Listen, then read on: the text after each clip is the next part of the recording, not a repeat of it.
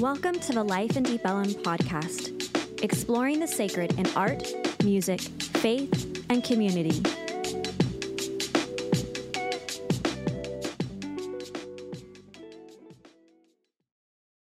Well, in the immortal words of Marshall Mathers, guess who's back? Back again.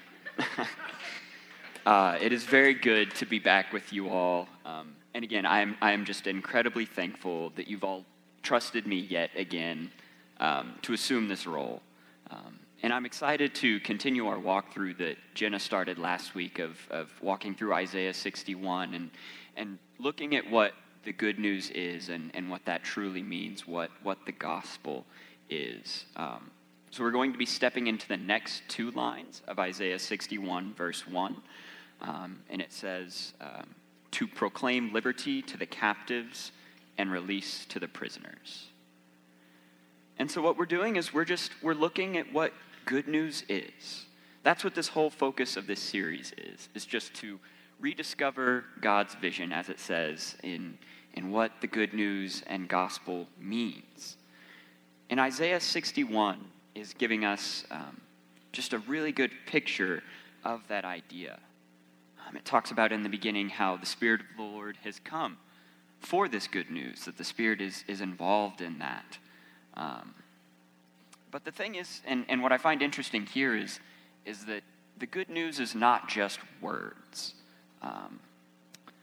The good news that Isaiah is talking about is not just these non-tangible things, these stories, these words, but here in the second line, you see that yes, there's words, you're proclaiming liberty to the captives, but you're also releasing the prisoners. There's action. Something is being done. You're not just saying, we should do this, or, we're going to tell them that, release is coming. No, you are actively doing it. And I think that's what's so incredible about the good news, about the gospel that Isaiah has, that's mentioned in Luke 4 that we'll look at as well, is it's not just a theoretical story. It's not just something that you tell people. The gospel is something that you do. It's a call to action. It's a call to physically work in the world, not just speak in the world. And I find this idea pretty interesting because for me at least, traditionally, good news was the story that you tell. Good news is the story of Jesus and what Jesus did for us and did for me. And we kind of see that in other areas too, outside of just the scripture. I remember a little over 2 years ago now when my oldest brother and his wife FaceTimed my wife and I, and there was just a little picture of a loaf of bread in an oven when they FaceTimed us. And we were so lost. We had no idea what we were looking at. All of my family was together in Corpus, and it took us probably a good 15, 20 seconds of going, we have no idea what's going on. No one's talking to us. We're just staring at this bun in the oven.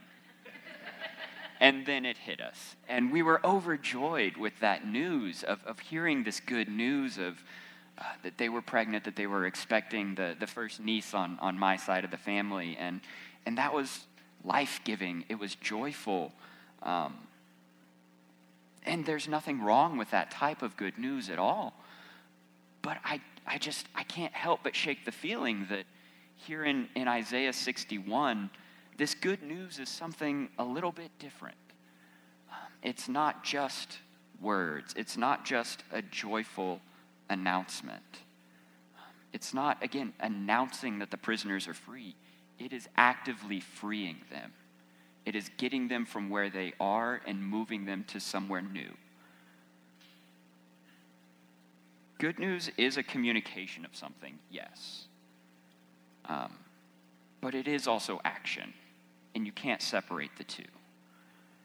And so when we look here in Isaiah and also in Luke, kind of which type of good news is typically used here. I'm curious for all of you, and obviously I won't be able to hear, but kind of what good news was talked about in your faith communities growing up or in your faith backgrounds. Again, as I said earlier, for me, it was the story of Jesus. The focus was just on communicating what was done for me in all of creation. It was tell them about Jesus, tell them the story, go out, walk them through the Roman road if you have to, but it was all just a lot of tell and talk and speak. And there wasn't much of a call to do or to be or to help. And for me, as I got older and I started to look at this myself, I just felt a sense of separation here. Because you read stories and you look at what Jesus talks about and what that story of Jesus was doing. And yes, Jesus talks and he speaks and he teaches, but Jesus does things. Jesus is working. Jesus is active. And I know that our experiences are a little bit different, that not everyone comes from the same backgrounds, but I will also say that a lot of my colleagues in seminaries and things like that come from and have those same similar ideas that the good news is a story and that it should be communicated, and we're actively working to change the perception of that. But man, the words here in Isaiah 61 are a lot more than just words. They're call to action. And something that's really cool is in Luke 4, as we mentioned last time, Jesus in the synagogue, he's reading, asked to do the daily reading, and he reads from the scroll of Isaiah. And he reads this verbatim in Luke 4. So Isaiah 61 is in Luke 4 as well. And so that's just a really interesting connection, because you look at, if you kind of look at the history of to get a little nerdy, if you'll give me a second. So Isaiah 61 is considered to be kind of a post-exilic text, or that the people of Israel had been in exile and are now returning. They're coming back, and they're trying to make sense of what does life look like for us now. Something is fundamentally changed in our relationship to one another, in our relationship to the world, in our relationship to God. And how do we make sense of that? And then here in Luke 4, just before Jesus reads in the scroll in the synagogue, it talks about how he had just come back from his 40 days in the wilderness, that he had been separated, gone through the temptations, or whatever you want to call that. It's just an interesting connection of a people coming back, trying to figure out who they are and what life will look like, and Jesus coming back and really beginning his ministry, announcing the start of his ministry. And so you look at that, and he reads this, and then it goes through some different ministries that he was doing, and then Luke 4 ends with Jesus going out and doing these actions. And then he goes out and he in the spirit of Shannon of creating new words, Jesus goes out and he gospels. He is gospeling or good newsing. And these are odd words, right? Like to think about, like, why is he saying gospeling? That's not a word. Gospel's a noun. It's not a verb. And I think something that's really cool that I've been able to do is in my undergraduate and some in my graduate, I've been able to study Greek and dig into that a little bit. So the word for good news or gospel is euangelion. That's kind of what the word that's used in the Bible and things like that. And it was traditionally a Roman word. So it started out as a word that meant like Caesar has come. It was announcement of Caesar, which to the Roman people, is great. Oh, Caesar's come. We've got our leader back. But to those that weren't inherently Roman, euangelion meant you've been conquered. You are now part of the Roman Empire. You don't exist as you were before. You're now one of us. And traditionally, a conquered people loses some freedoms. They're not able to exist in the same way that they were before. So this idea of euangelion is a very charged word, a very, very it's a word with some baggage. But what I think is so cool with sort of the New Testament taking over this word and reframing it is they apply it to Jesus. So now this word that meant the coming of Caesar, that Caesar is conquered, that Rome is here, now changes, and it's talking about the story of Jesus, which is a story not of conquering, of tearing down your enemies, of bringing you into a certain way of thinking, but it's a story of freedom. It's a story of release. So it's just a really interesting kind of way of subverting what the common culture was using that word for. But I bring this up, and in the sense of gospeling and good newsing, because euangelion is a noun. It's a thing, it's something that happens. But here in Luke 4, very end, the English talks about, it says, "But he said to them, I must proclaim the good news of the kingdom of God to the other cities also, for I was sent for this purpose." That's the English translation. It's Luke 4:43 in the NRSV. But something is missed there because they throw in that word proclaim. But in the Greek, actually, what that word is it's just euangelion turned into a verb.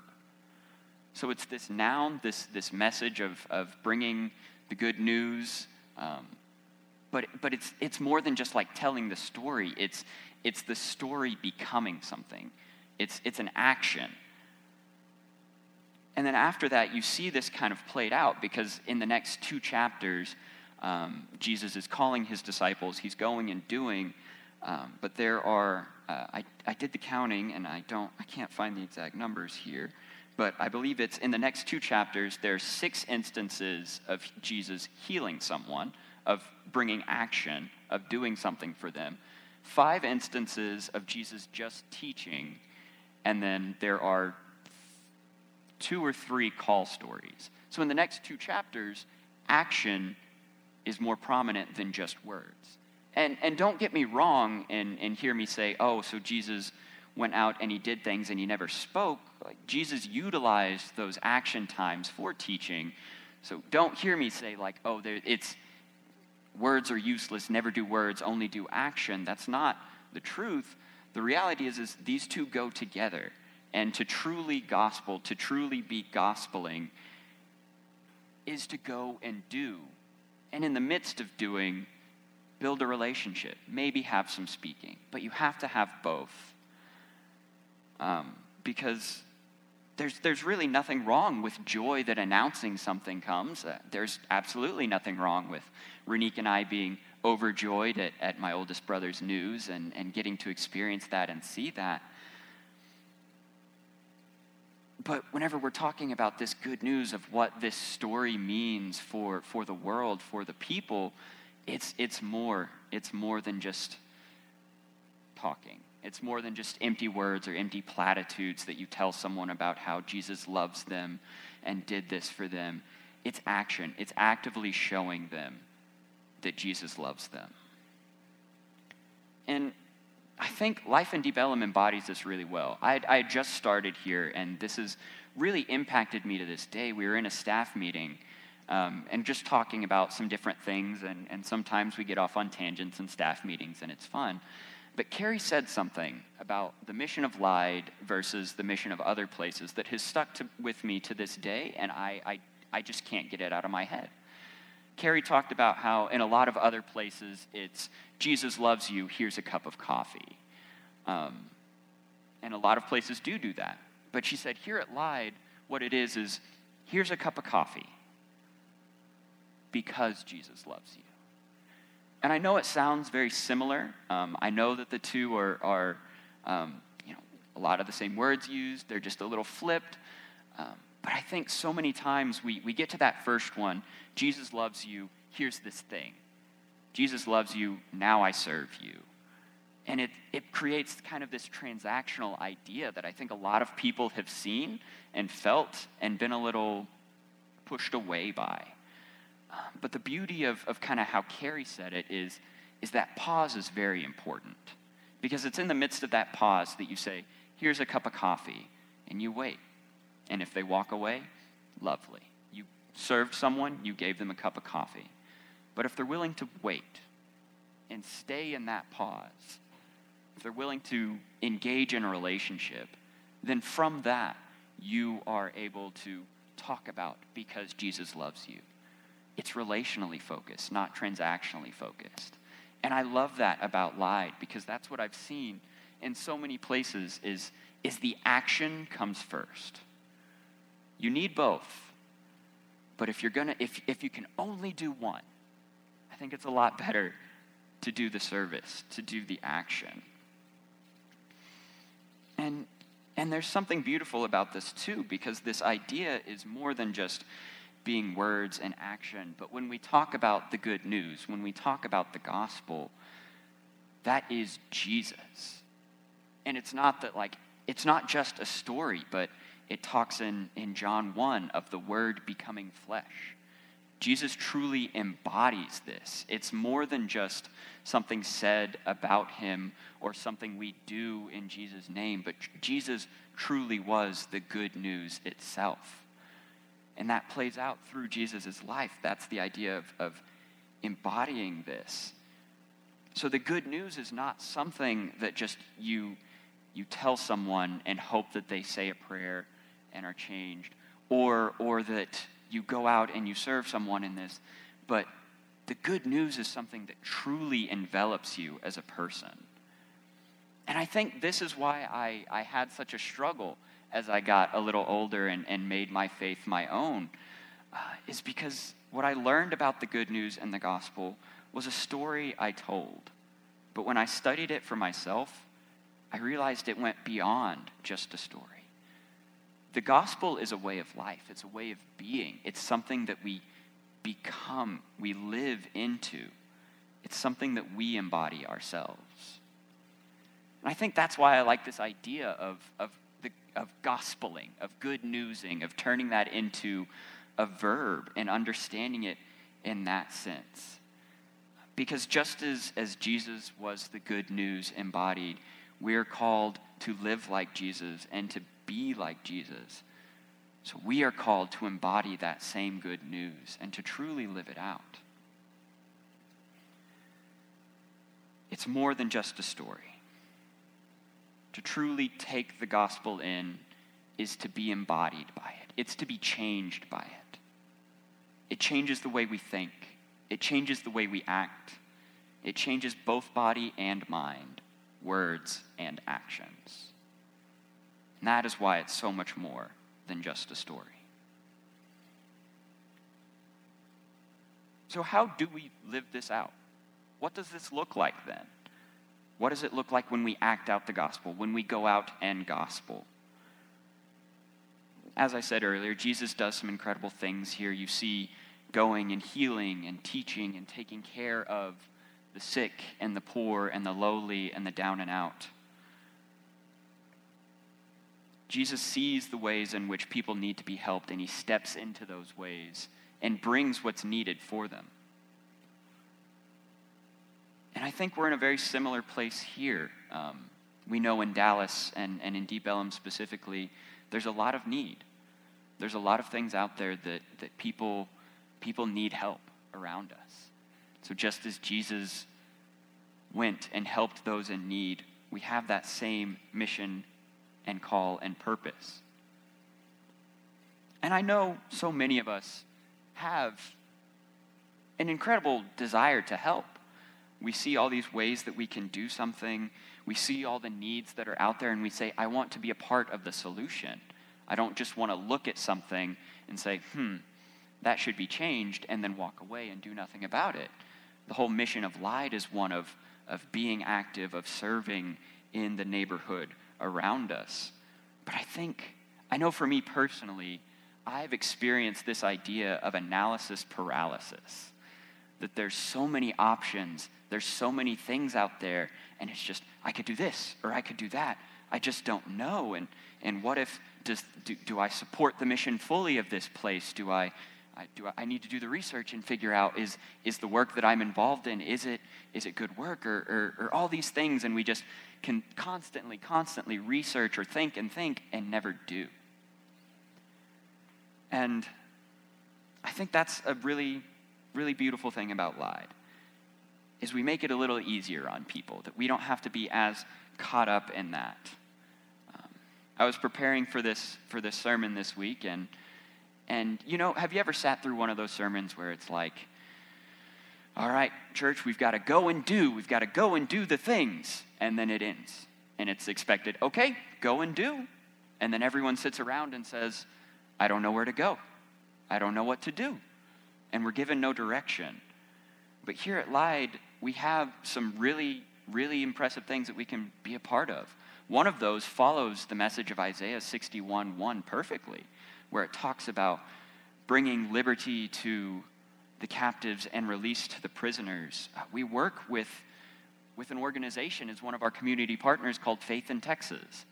And one of the incredible things they do, they have the Luke 4:18 bail bond fund. And that's literally just funds that are provided for people in Dallas County jails that maybe don't quite have the money to be able to afford the bail that they need, to go out and still be a part of their families' lives, to be a part of the community they're in. So that's what the Luke 4:18 fund with Faith in Texas is all about. It's about providing these to people that want to go out and give back to their communities, take care of their families, be able to work the job that they had, but they just aren't in a place to afford the bail that's set for them. And that's not the only one we work with. That's just one incredible one. We had Rooted last week, and I forget this sometimes. I was sitting in there, and we started talking about the values of Lied to the two people in the Rooted class, and we started talking about community partnerships. And I got curious myself about, I hadn't done some research, done some digging. So I went out and I looked, and I found on our website alone, we have 9 different community partners listed. You can click on the little picture on our community partner website. It takes you to their website. Of those 9, 6 of them had places where you could learn more about volunteering and being active. All 9 had places that you could go to donate and to give resources to, because all of these things that we work with need to be funded. So in all of those areas, we sit here and we talk about trying to figure out all the places in which we should serve, all the things that we should do. And as Lied, we actively talk about having these partnerships, having these places that we can go and work. So there's an incredible resource right there. And you know that if you're working with one of these, that they embody the same principles as Lied, or else they wouldn't be a community partner. Because again, I've looked, and Renique and I have worked through, who do we give to, what does that look like, what does this money go to, just to know that we're supporting the causes we care about. And I think what's beautiful about community partnership as Lied is, as attenders of the church, we have some sort of agreement with the values here, and we can trust that the partnerships that are made through Lied are partnerships that we would follow, that we would be proud to work with as well, because Lied is proud to work with them. So there is a great starting point, right there on the website. You can find those 9 to be a part of. We have others as well that aren't listed. Faith in Texas wasn't actually listed, so Jenna did me a great service of pointing me in their direction as well. The reality is, analysis paralysis should be a thing of the past. The places are there. The need is apparent. It's time we go out, and let's do some good news in church.